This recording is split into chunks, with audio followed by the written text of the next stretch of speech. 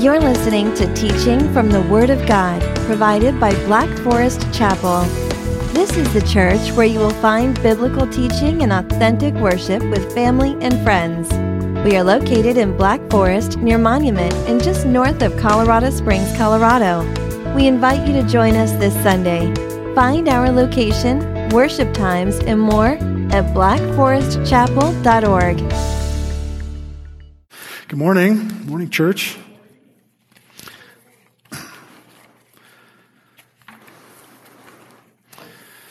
It's finally perfect outside, right? Went from 91 to 31 and now we're in the 70s and it's nice. It's awesome. Enjoy it while we can till it snows tomorrow or whenever. Well, thanks for joining us this morning. We are in the series in the book of Exodus, so if you have your Bibles, please go ahead and turn to Exodus chapter 9.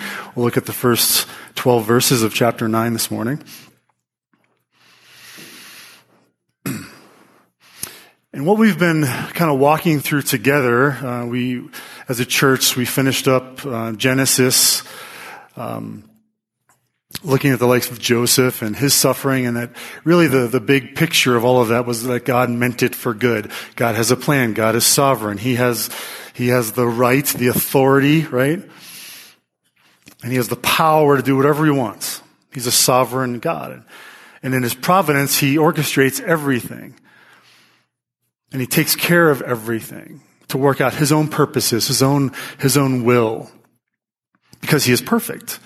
And he is just, and he is good, and he is faithful.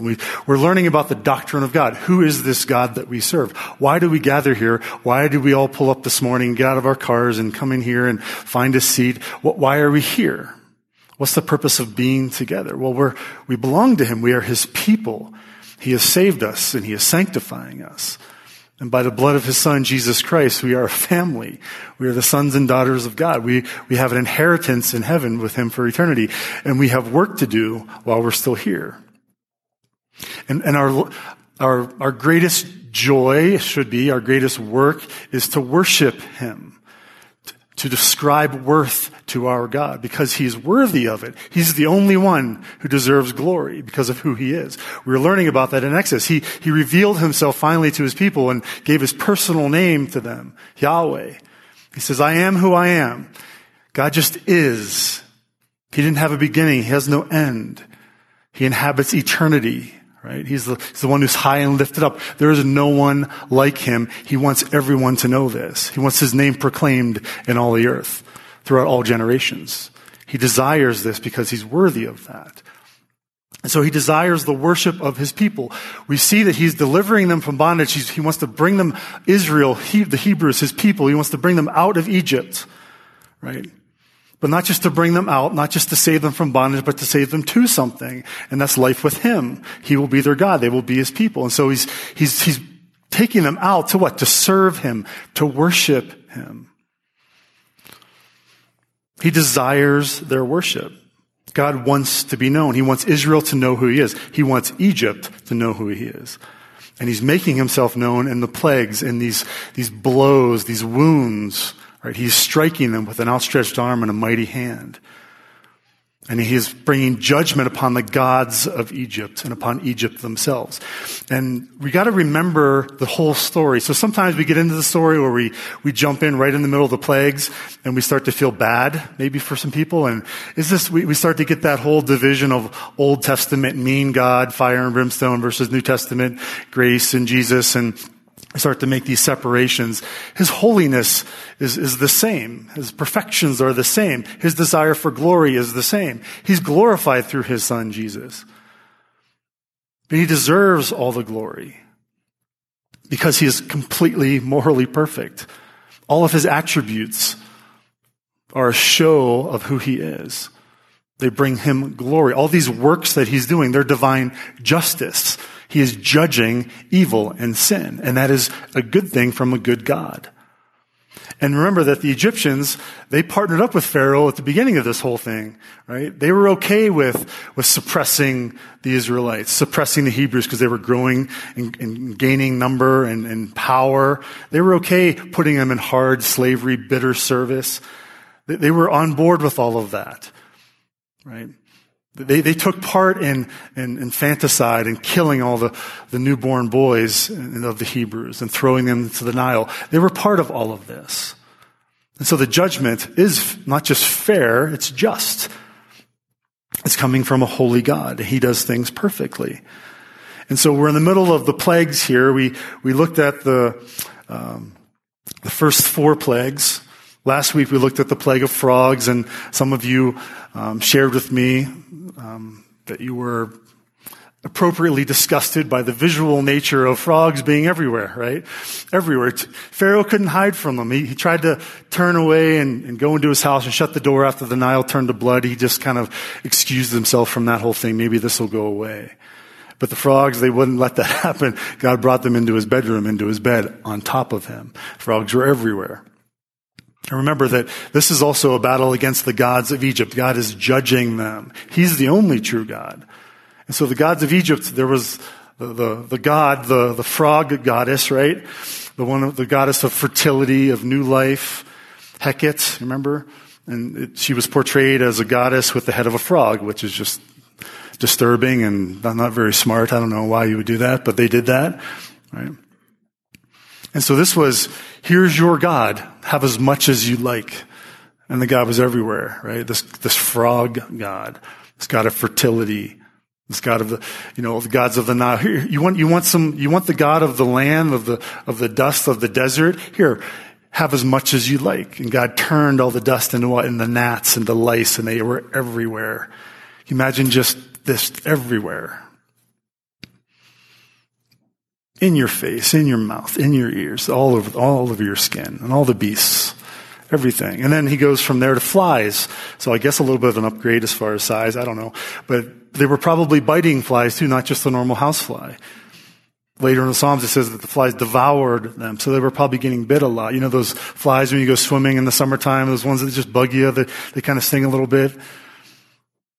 And they swarmed everywhere. And Pharaoh is getting a taste of who this God really is. Remember, his magicians are off the scene now.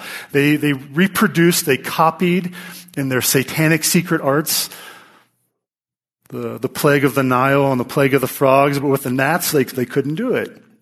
Why? Because God's in control of all these things. They weren't even on the scene with the flies, and for the next couple, they can't do anything. In fact, they are actually afflicted by the boils, by the sores, to the point where they can't even stand before Moses. These so-called magicians, these religious elite in Egypt.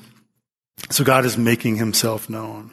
And I've read this a couple times already, and I just want to, as we set the stage again, this is important enough. It keeps coming to mind, and as I prepare, it just seems like we just need to keep putting this in front of ourselves, this idea of idolatry, this idea of serving other gods.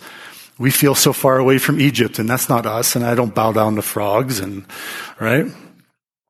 I would never worship a fly god. That's ridiculous. We sometimes fail to make the connection of the things we do worship in this world that are similarly foolish. And so God reminds his people over and over again in the Old Testament, and we see this reminder even coming into the New Testament, that idolatry is deadly. And for God's people, it is not to be done. It's forbidden. It's not good for us in the first place. And all it does is take glory away from God, who deserves it, and puts it on something else that does not. It's giving glory and worshiping a created thing. It doesn't make any sense. And so in Isaiah 44, you can just listen. I already talked about the folly of idolatry. There's this whole section about fashioning idols, that the ironsmith taking cutting tools and melting things down and making a little metal idol and worshiping it. And the carpenter doing the same thing with wood, right? And worshiping it. And how can you cut down a tree and you take the wood from the tree and you use it to make a fire and use it to bake bread, and then whatever's left over, you make an idol out of it, right? This is what God is saying. And the rest of it he makes, and this is verse 17, and the rest of it he makes it into a god, his idol. He falls down to it and worships it. He prays to it and says, "Deliver me, for you are my God." They know not, nor they discern, for he has shut their eyes so that they cannot see, and their hearts they cannot understand. No one considers, nor is there knowledge or discernment to say, half of it I burned in the fire. I also baked bread on its coals. I roasted meat and have eaten. And I shall make the rest of it into an abomination. Shall I fall down before a block of wood? He feeds on ashes. A deluded heart has led him astray, and he cannot deliver himself. Or say, is there not a lie in my right hand? Is there not a lie in my right hand? That's the key. What happens in idolatry? We exchange the truth of God for a lie. And then in 46, I've read this a few times, Isaiah 46, to whom will you liken me, the Lord says? To whom will you liken me and make me equal? To compare me that we may be alike. The whole idea in Exodus is that there's no one like him. And I hope you're getting this. I hope you're taking this home with you, and we're not just playing around with Christianity anymore and just being, just getting through the day, getting through Sunday. Okay, I've done my devotion. I've done my prayer. I've done my Christian duty. I've done my diligence. I've gave my tithe. I prayed for that missionary. Good. No, this is about worshiping the living God, the only one who deserves our worship. And when we do so, it changes us. It changes everything we do, how we speak, what we say, the things that we do, the things that we give ourselves to, right? Our entire Christian life, the church itself, has to be built on the truth of who God is. If we start to make up in our own minds who we think God is or who he should be, then our Christianity is deficient. We are building our own kingdoms. We are worshiping things that are not worthy of our worship. Ultimately, we're worshiping self in a lot of ways. We have to be careful with this. And God says, to whom will you liken me and make me equal, to compare me that we might be alike? Those who lavish gold from the purse and weigh out silver in the scales, they hire a goldsmith and make it into a god, then they fall down and worship. Just keep these pictures in your mind. We're going to come to some contemporary versions of this, examples. They lift it to their shoulders, they carry it, they set it in its place, and it stands there. It cannot move from its place. If one cries to it, it does not answer or save him from trouble. How many times do we go to things other than God to rescue us, to help us, to appease us, to entertain us, to make us happy? Nothing can do that except for him. Remember this and stand firm. Recall it to mind, you transgressors. Remember the former things of old. For I am God, and there is no other. I am God, and there is none like me. Declaring the end from the beginning, and from ancient times things not yet done. Saying, my counsel shall stand, and I will accomplish my purpose. This is the God that we serve. This is the God who's making himself known to Israel and to Egypt and to the world. And this is the God who's revealing himself in the scriptures this morning. This is why we're here. We're just forgetful, as we see a lot of times, right? So we have to remember, why are we here? Where did God bring us from? I love in my one of the useful parts of these devices here, little reminders and notifications, but on Shutterfly, if you've ever made a calendar or ornament or something like that for Christmas, they keep all of your photos, and I've mentioned this before, but I get the reminders, like 5 years ago today, and it shows you pictures of a younger, more vibrant, full of life you, right? With hair or darker hair or something, right? But it's just fun to look back and you see, your family as being younger, and now you look at them and they're gigantic, or they're much different, and you still can enjoy that, but you have fond memories of those times. You think about that. You think about, oh yeah, I remember that house and that car. I remember what we were doing at that time and that event, and that was really special and that was good, or that time maybe it wasn't as good, but we remember those things, and it's fun. I think as Christians, those of you who are believers this morning in Jesus Christ, that there was a point in time, whether it was a moment that you said a prayer, that you had a realization that God opened your mind to his truth, or maybe there was a season in your life where that took place. But there was a moment where you crossed over from death to life, that you left darkness and you started living in the light of Christ.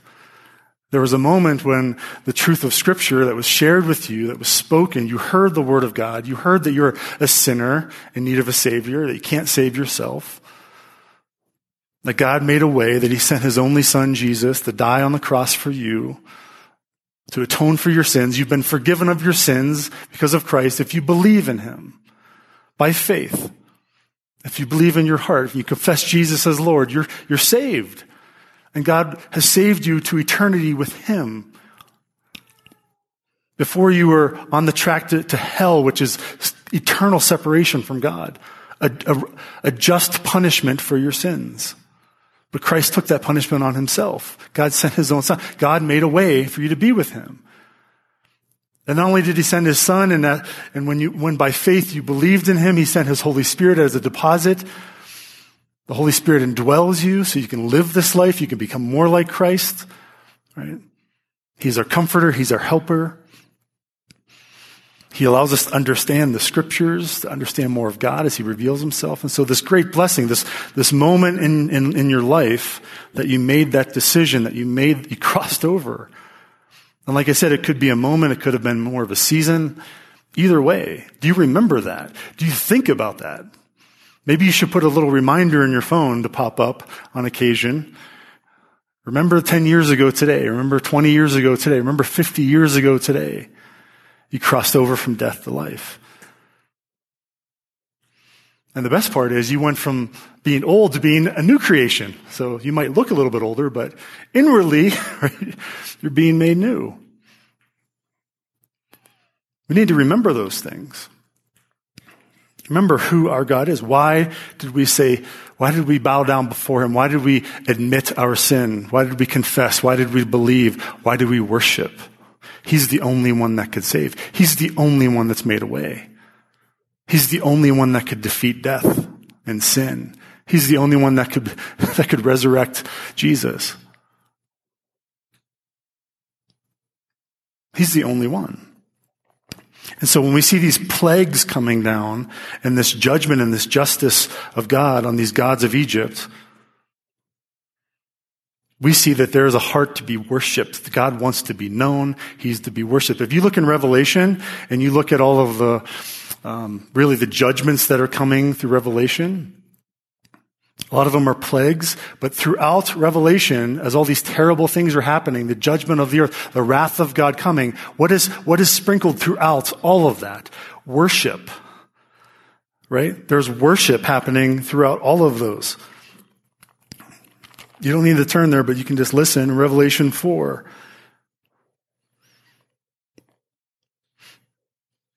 And whenever the living creatures give glory and honor and thanks to him who is seated on the throne, who lives forever and ever, the 24 elders fall down before him who is seated on the throne and worship him who lives forever and ever. They cast their crowns before the throne.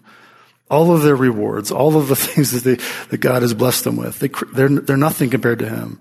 Verse 11, worthy are you, our Lord and God, to receive glory and honor and power, for you created all things, and by your will they existed and were created. Only God is worthy of that kind of worship.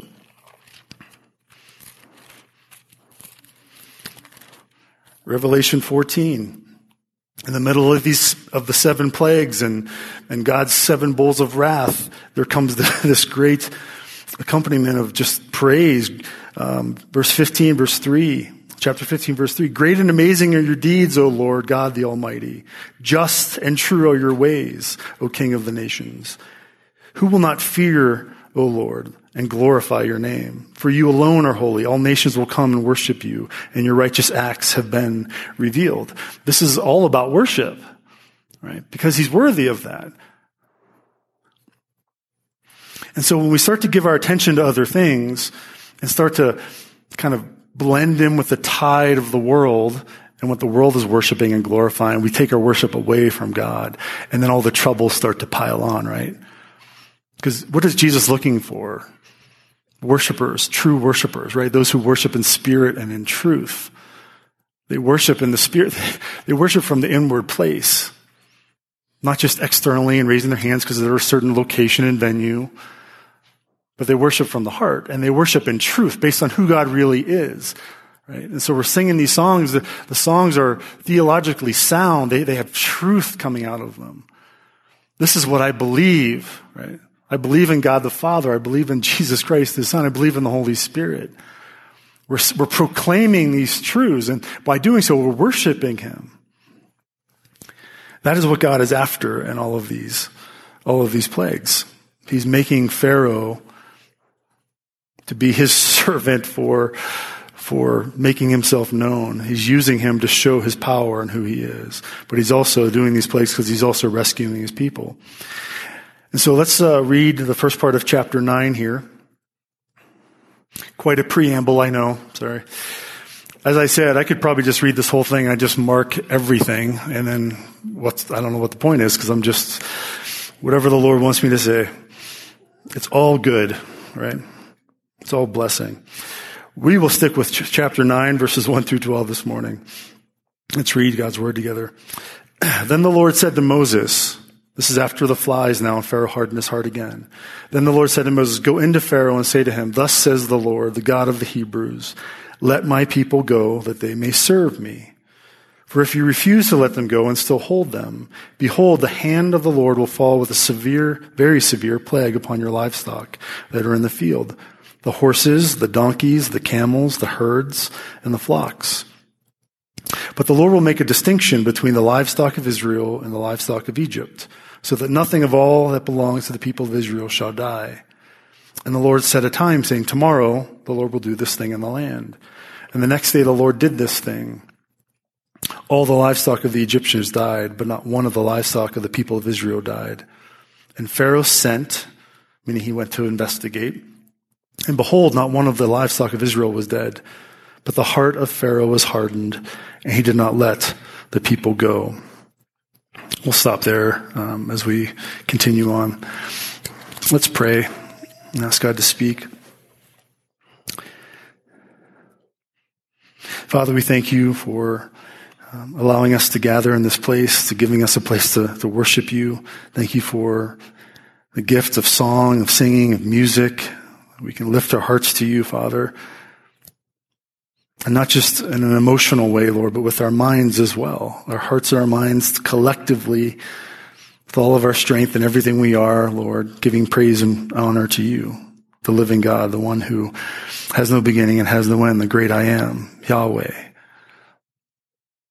Thank you, Father, for the privilege of being your people and that we can gather to worship you, Lord. And as we worship, we are blessed. You give us more than we ever give you. So we thank you for that this morning. Thank you for your word.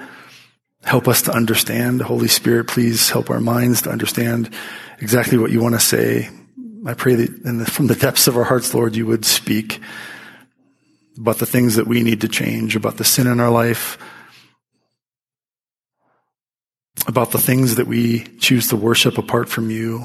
Simply, Lord, about the idolatry that we continue to carry with us. Forgive us, Father. We repent of this sin. Make it clear to us the areas that need to change, Lord. Help us to be true worshipers of you. We thank you for this morning and this time. In Jesus' name, amen. The fourth plague is done. You would think Pharaoh would be done by now, but he continues to harden his heart. His heart is continuing to be hardened by all these circumstances, and God himself is hardening Pharaoh's heart as part of the judgment on this man. And so God says, the fifth plague, go into Pharaoh, say to him, let my people go, they may serve me. If you refuse, the heavy hand of God will fall very severely with a plague, a blow upon your livestock. And remember that the livestock, all the list that's here, the horses, donkeys, camels, the herds, and the flocks. This is, what we're seeing here is a deconstruction of the entire economy of Egypt. He's taking away everything. The Nile was the first to go, right? And now all these other plagues are just not only disrupting everything that was taking place, right, but starting to destroy everything around them. And now their livestock. So God was sending pestilence, and he was sending, the plagues of insects and frogs, but now all of their, really what is mostly in their wealth portfolio as far as how they survive, whether through food or using it for agricultural purposes or transportation purposes or whatever, is all the livestock, everything. And God caused all of it to die, all the livestock to die. And what he's doing here is he's once again making a distinction, right? Making a distinction between himself as the true God and the gods of Egypt, the false gods. These creation things that are being worshipped by these people. He's making a distinction between who he is and who these gods are. The magicians, they couldn't do anymore, right? And where are all of these gods that he's offending? Where's the frog lady? Why isn't she coming out of the lake, right? And bringing a sword and doing her damage? Where is she? Right? They're nowhere to be found. God is judging all of them. And livestock was so important to them, dead. And he made a distinction between Israel and Egypt. Once again, he set his people apart. In that even in the midst of all of what's happening, this judgment, his people are protected. They are safe. They are provided for. And we can take encouragement in that today when we see all the chaos around us and everything seems to be falling apart, right? Within the political spectrum and just society in general, socially, relationally, all the things that fall down around us, even though we are in the world, we're not of the world, and God will protect us. He provides for his people every day, all the time. He will not abandon us. He never forsakes us. He never leaves us. That's his promise to us. And so he's doing that he's making a distinction. And it's so interesting that Pharaoh goes and checks it out, right? He wants to go investigate, and he sends someone to go investigate, and sure enough, all of Israel's livestock totally fine. Can you imagine just seeing just a line, just miles as far as the eye can see, of just dead animals on one side and live animals on the other, right?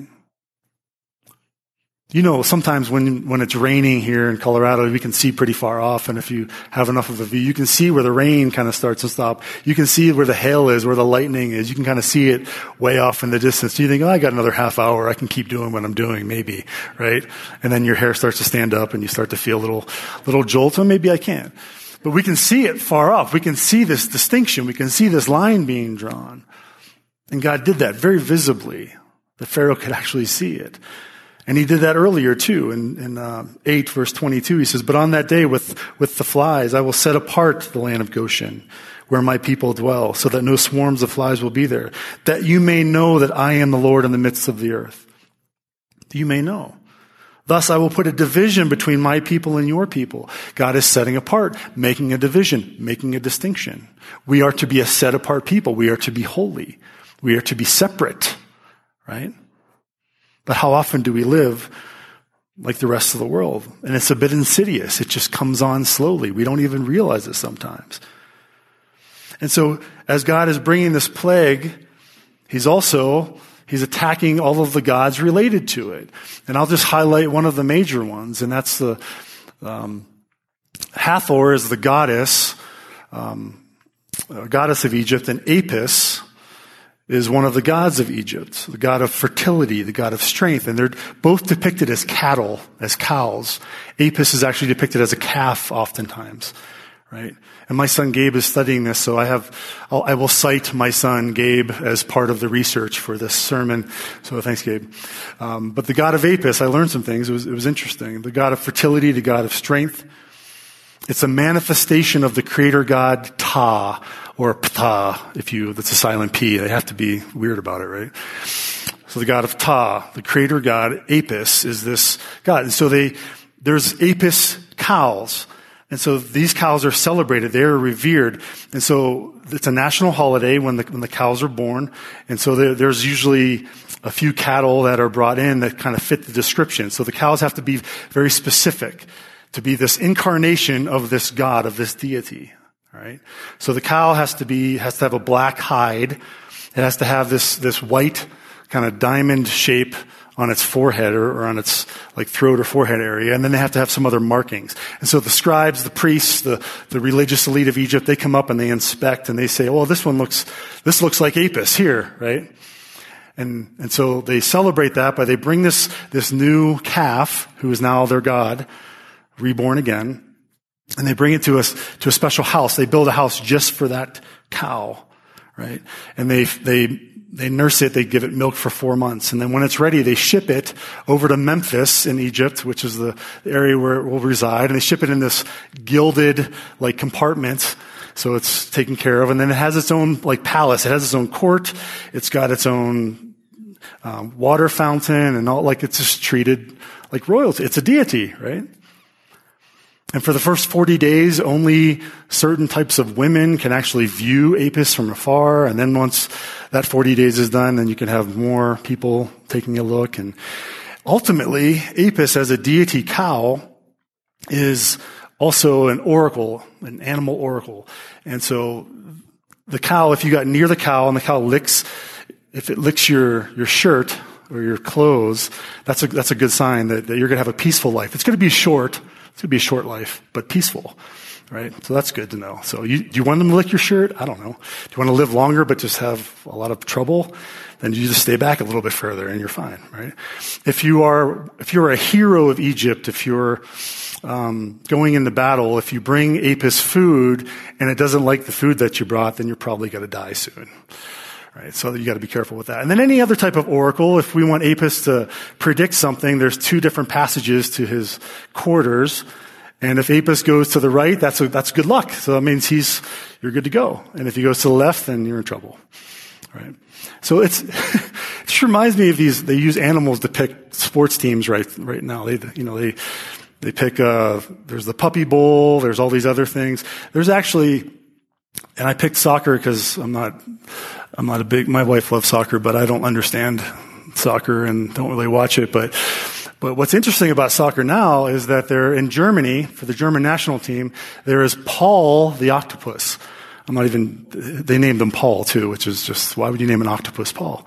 Doesn't make sense. But Paul the octopus, and it's similar to Punxsutawney Phil, if you know the Groundhog Day thing, right? So Paul the octopus predicts the winners. So between 2008 and 2010, for the World Cup, Paul the octopus for the German national team predicted correctly 12 out of 14 games. It was like 85.7% correct.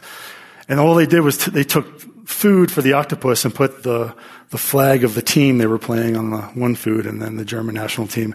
And whichever food he picked, that was the pick of the day. He was really good at it. So Paul the octopus, I don't know. Right? But this is the kind of thinking that might be a joke. I don't know anymore. It might not, but these guys were serious about this.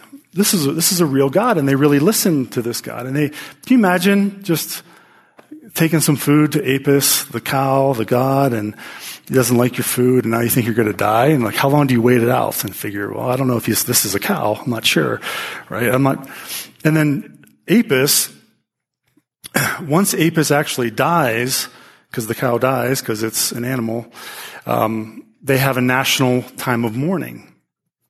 So the men have to shave their beard. Scott, your beard's gone. You have to shave your beard off because Apis has died. And you have to mourn for this dead deity until the next one is found.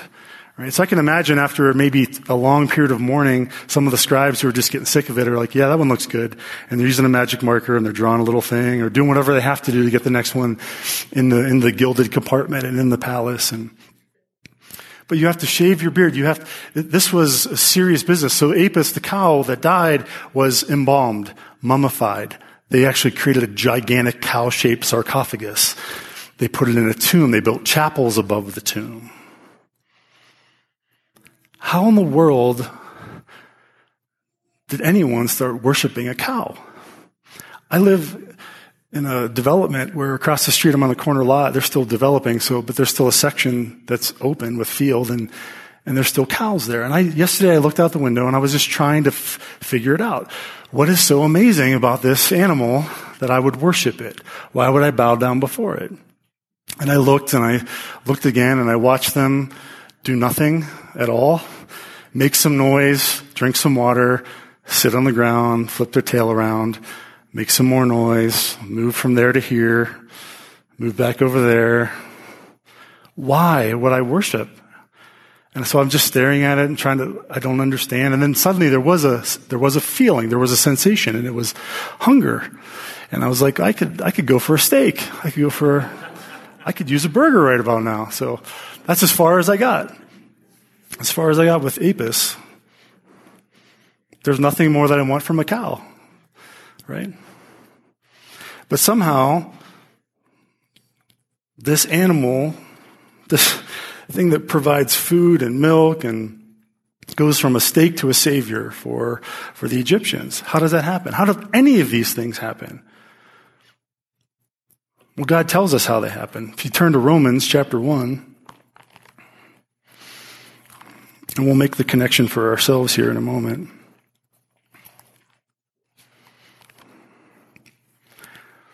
Romans chapter 1.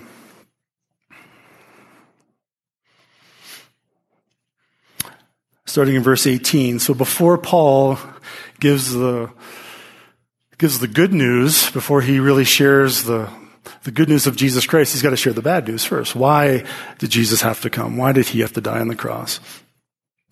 Verse 18, for the wrath of God is revealed from heaven against all ungodliness and unrighteousness of men, who by their unrighteousness suppress the truth. This keeps coming up again and again. Remember in Isaiah 44, the idolater, the person making these idols, they're just so deluded in their thinking. They look down at this thing and it's a lie and they don't even know it. And they're worshiping this thing that they created, who by their unrighteousness suppress the truth. This is key. For what can be known about God is plain to them, because God has shown it to them. For his invisible attributes, namely his eternal power and divine nature, have been clearly perceived ever since the creation of the world in the things that have been made. So they are without excuse. You know, we're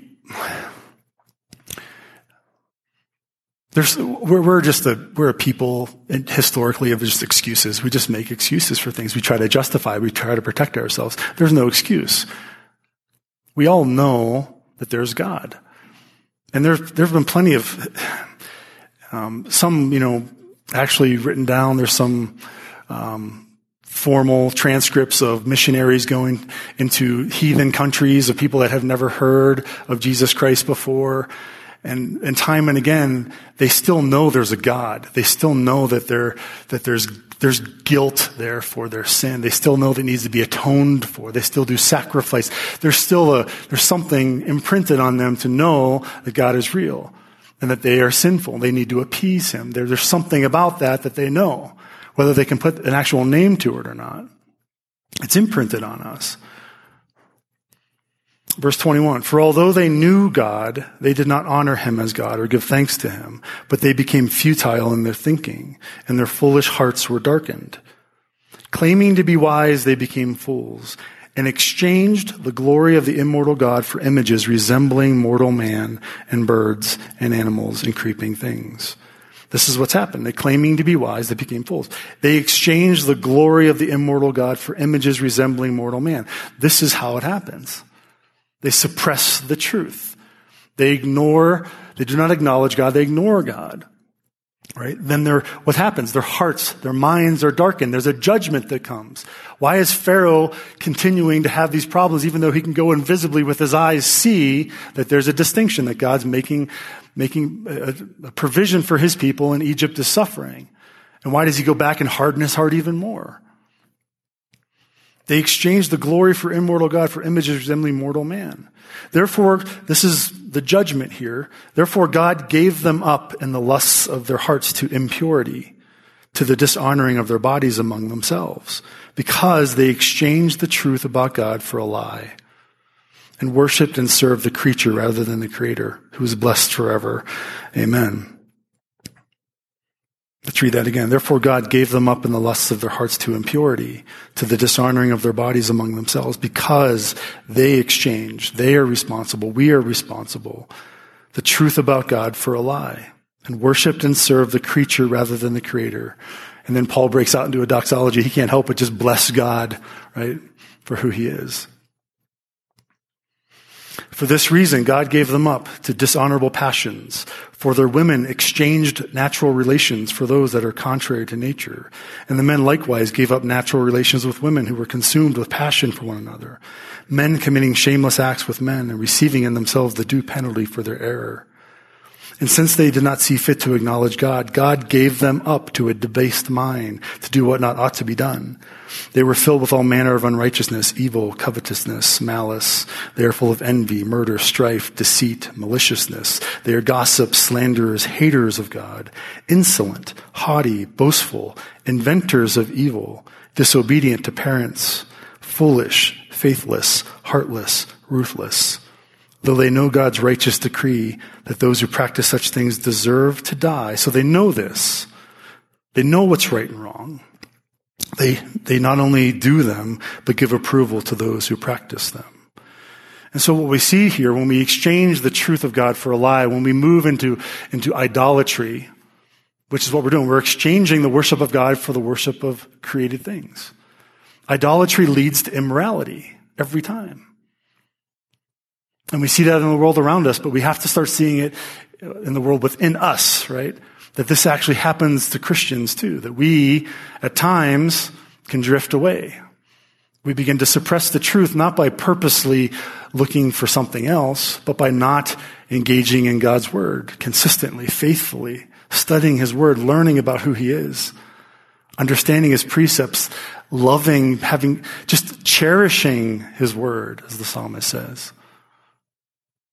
Do we love God's word? If not, why? Because God's word is revealing who he is, how much he loves us, who we are in Christ. And if we're not in God's word, we're allowing the world to speak to us. We're allowing other things to influence us. We're allowing the lie to take a greater prominent portion of our life and the truth of God, right? And so we are to be renewing our minds through the truth of God's scriptures. They exchanged the truth about God for a lie. So what did God do? He gave them up. He exchanged their hearts as well and their minds. He gave them over to unnatural relations.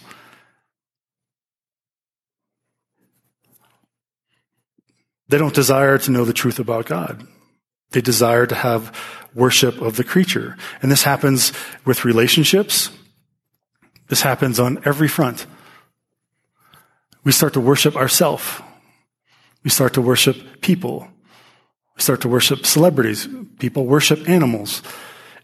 It's okay to kill babies in the womb, but it's illegal to kill certain animals in this world.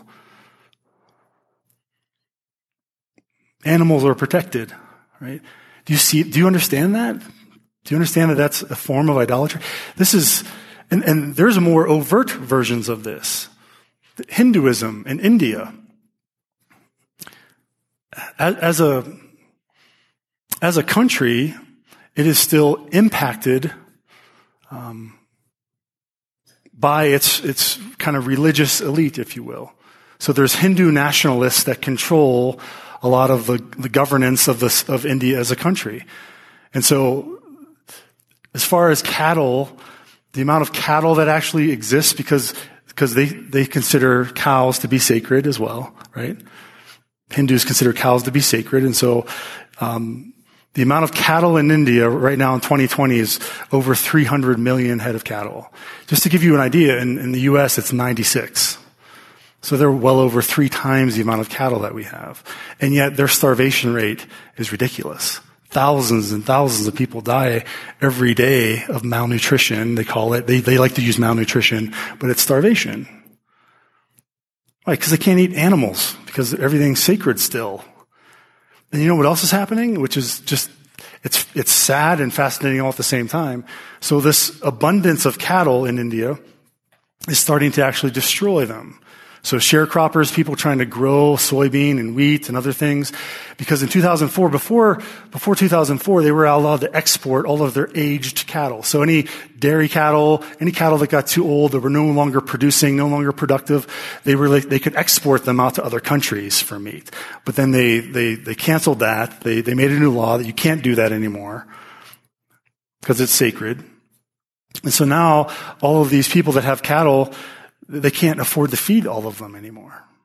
And they're starting to destroy all their crops. And so people will take their leftover used cattle that they can't get rid of, and they'll just drive in the middle of the night and abandon them on the highway. Just imagine driving down Powers and some guy just opens up his thing and just some cattle flying out, right? And he just takes off.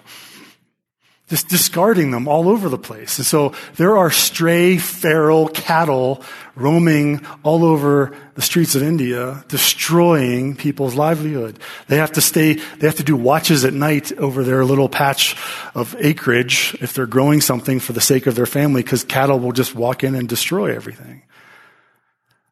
Does this sound familiar? Their God is destroying them. The thing that they worship is now starting to consume their entire life. This is happening today. This is where we live. This is the danger that is out there if we are not a people of the Word, that we know who our God is, that we don't allow this synchronizing with the rest of the world, being okay with certain things that draw our attention away from God, that take our worship away from Him. We start to exchange the truth of God for a lie. What is the lie? This thing will bring me happiness. This thing will bring me contentment. This thing will be helpful for me. This thing will save me ultimately, right? This is a great tool. Technology is a great tool. It can help us communicate, help us do a lot of things. It's also a great danger. As we scroll through news feeds and pictures and other stuff, wow, that guy looks like he's having a great day. He looks like, I really like that car. He's got a new boat. I think I should have a new boat, right? I think I should be doing what? They took a vacation there. Yeah, I thought about taking a vacation. Why can't I take a vacation there, right? They don't post pictures of their credit card bill and the debt that they're in on the social media, right? They don't do that.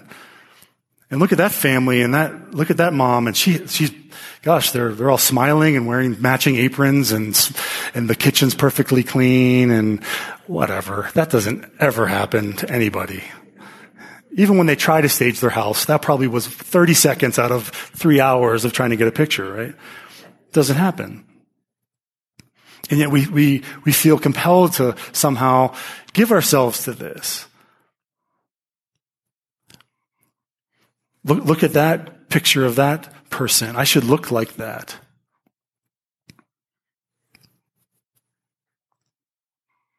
I feel guilty now. I don't feel good about myself anymore because I'm not meeting the standard that the world has put out in front of me. That's a lie. What does God say about you? Who are you in Him? And so that should inform everything. So maybe we decide to eat differently. Maybe we decide to go and start an exercise regimen. But if we're doing it for the purposes of looking like that picture on the magazine cover or in the photo album, or for our own personal edification, some vain pursuit, then that is idolatry. Right? But if we decide, Lord, I want to be healthier. I want to be healthy because I want to feel better so I can get up earlier. I want to be able to worship you. I want to be able to serve you. I have no energy right now. My mind is not clear. I'm just not taking care of myself. I'm not being a good steward of the temple that you've given me in which the Holy Spirit resides. I'm an instrument in your hand, Lord. I'm your servant. How can I serve you if I can't function well? Right? We keep our cars maintained. We sharpen all our tools in our workbench, and yet we don't take care of ourselves. We are a tool. We are to be used of the Lord. We are to be good stewards of what He's given us. And so maybe if we turn our attention to dieting, to eating properly, to exercise for the worship of God, to His glory, there's going to be a different outcome, right? Versus for ourselves, for our own vanity, because we're worshiping this thing.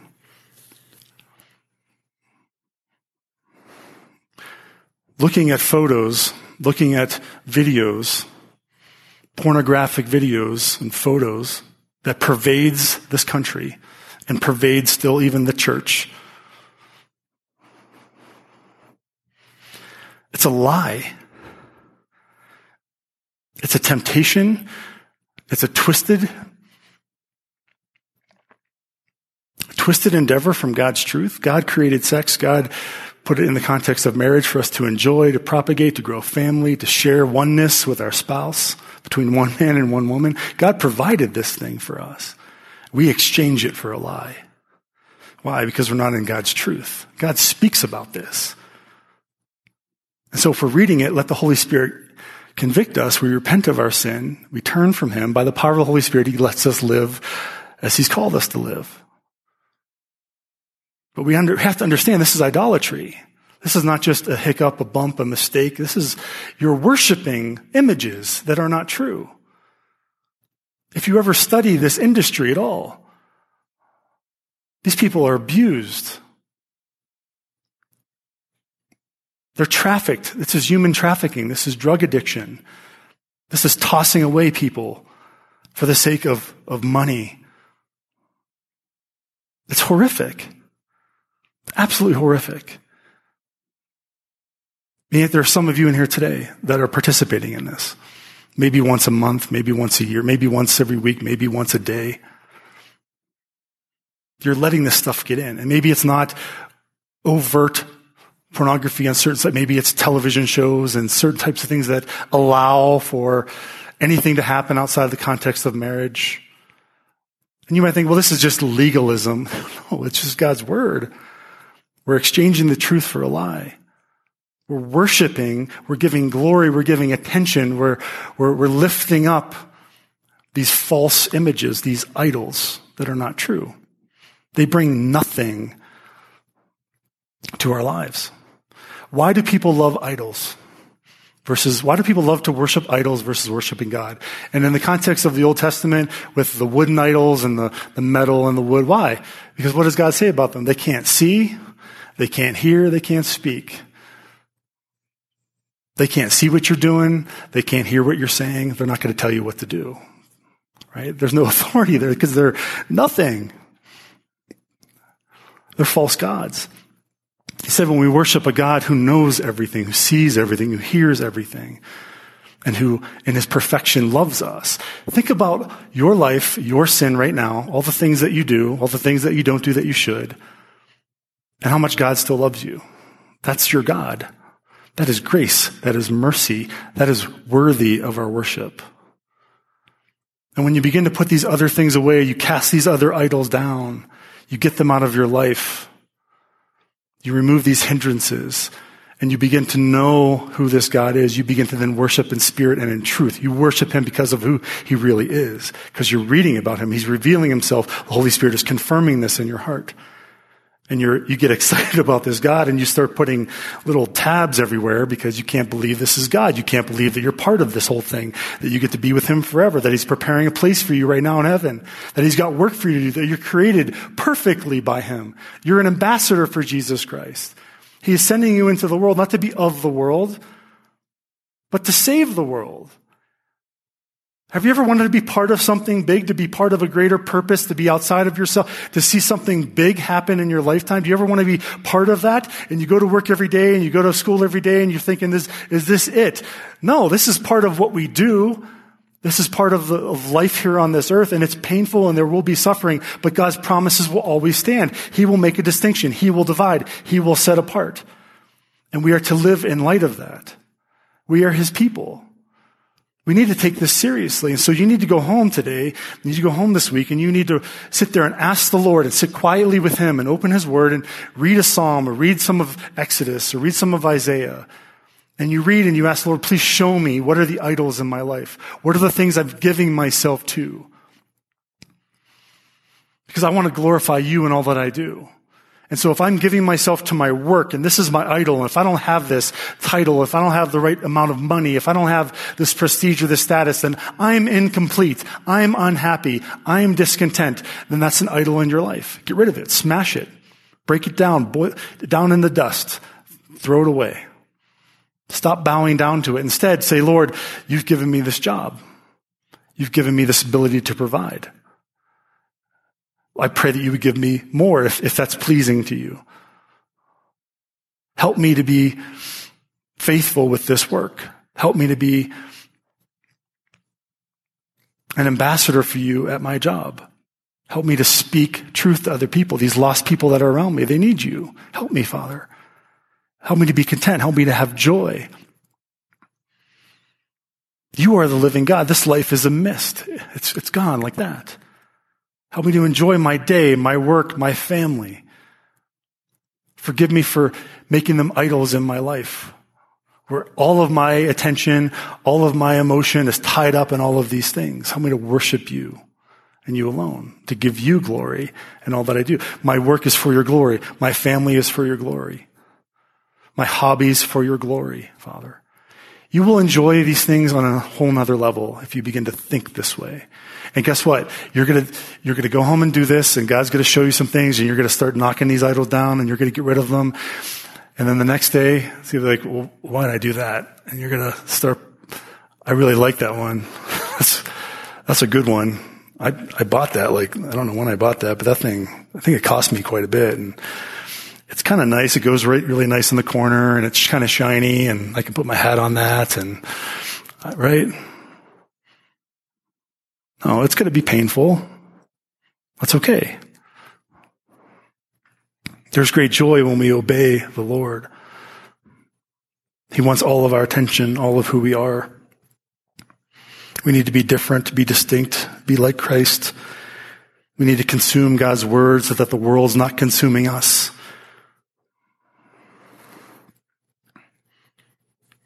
The more we know him,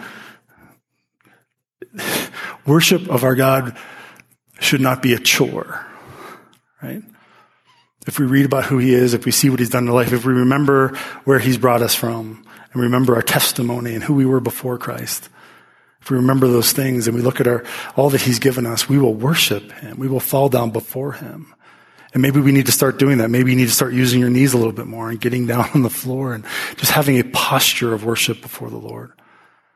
I was talking to the prayer team earlier. I promised I wouldn't give any names to expose anyone, but talking to the prayer team, there's only 8 of us, so you can figure it out probably. But we were just talking about just the undercurrent of idolatry. What are some things we give ourselves to? And one of them is just our routine, our daily routine. We can get so caught up in it. We get up and it's breakfast and it's coffee and it's in this order. And we can, if we're in a hurry, we miss the alarm by a few minutes or something else happens throughout the day, we miss our time with the Lord. And then it's noon now, or it's the afternoon, or it's the evening. And we're like, oh, I haven't even talked to you today, Lord. It's just how quickly, right? And our day just feels heavy and frustrated. And why is that? Because all these other things took place. Our routines, the things that we want to do throughout the day, can become idols in our life. Now, don't get all legalistic and start everything in your house you start throwing away and all. I mean, just use wisdom, discern, ask the Lord to help you understand what are the things that I need to. Can I watch sports? I mean, I know right now with COVID, everything's weird and different. A lot of teams aren't playing and people don't.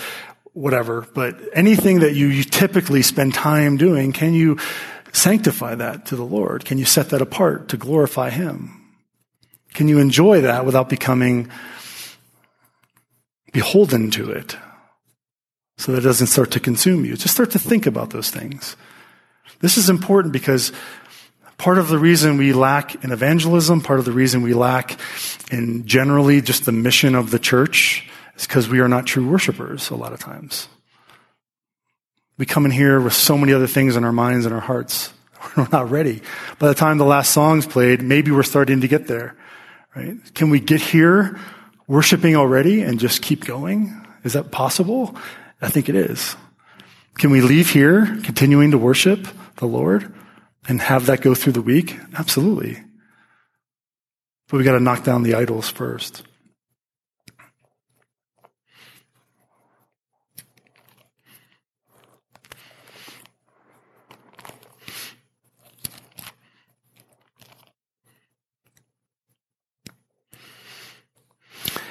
Just one more scripture as we close. Paul in 2 Corinthians chapter 5, verse 16. Actually, starting in verse 14. I could just read the whole thing. That's the problem. I start looking. I'm like, no, this is all good. Why don't we just keep going? We'll start in 14. It says, for the love of Christ controls us, because we have concluded this, that one has died for all, therefore all have died. And he died for all, that those who live might no longer live for themselves, but for him who for their sake died and was raised. Right? We're no longer to live for ourselves, but for Christ. The love of Christ controls us if we understand this truth. if we hold on to it, if we study it. From now on, therefore, we regard no one according to the flesh. Even though we once regarded Christ according to the flesh, we regard him thus no longer. Therefore, if anyone is in Christ, he is a new creation. The old has passed away, behold, the new has come. All this is from God, who through Christ reconciled us to himself and gave us the ministry of reconciliation. That is, in Christ, God was reconciling the world to himself, not counting their trespasses against them, and entrusting to us the message of reconciliation. We've been entrusted with this message that God wants to reconcile himself to a sinful world. Therefore, we are ambassadors for Christ, God making his appeal through us. We implore you on behalf of Christ, be reconciled to God. For our sake, he made him to be sin who knew no sin, so that in him we might become the righteousness of God. And then in chapter 6, verse 14, next page, Paul says, as part of this separation being distinct, we are ambassadors to enter the world, not to be of the world. Do not be unequally yoked with unbelievers. For what partnership has righteousness with lawlessness? Or what fellowship has light with darkness? What accord has Christ with Belial? Or what portion does a believer share with an unbeliever? What agreement has the temple of God with idols? For we are the temple of the living God, as God said. I will make my dwelling among them and walk among them, and I will be their God, and they shall be my people. Therefore go out from their midst and be separate from them, says the Lord, and touch no unclean thing. Then I will welcome you. I will be a father to you, and you shall be my sons and daughters to me, says the Lord Almighty. Since we have these promises, beloved, let us cleanse ourselves from every defilement of body and spirit, bringing holiness to completion in the fear of God. Let's pray.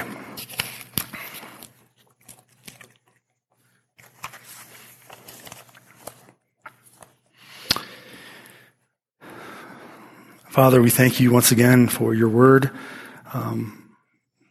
Your word is living and active. Father, thank you so much that you desire to see us be changed more and more into the likeness of your Son. You've called us to be holy as you are holy, and you provide a way for us to do that. Anyone here this morning, Lord, that is discouraged, that feels like they've tried and tried again, it just doesn't stick. It just doesn't seem to happen, Lord. Please encourage their hearts. That we would stop striving so much in our own strength and start submitting to you, Holy Spirit. Yes, we are to partner in the work, Lord, but you are doing the work in and through us. We try to do things on our own, and we fail every time. Help us, Lord. Help us to overcome the idols in our life. There are many, some that we don't even see. Lord, please bring them to light. Help us to bow before you and worship this week in spirit and in truth, that we would stop exchanging the truth of who you are for a lie, that we'd be a people of the word, we'd be sanctified by your word. That's the only way that we will be sanctified, is by the truth of your living word. Help us to put away all these other false things, Lord. They are nothing. They cannot see, they cannot hear, they cannot speak, they cannot save.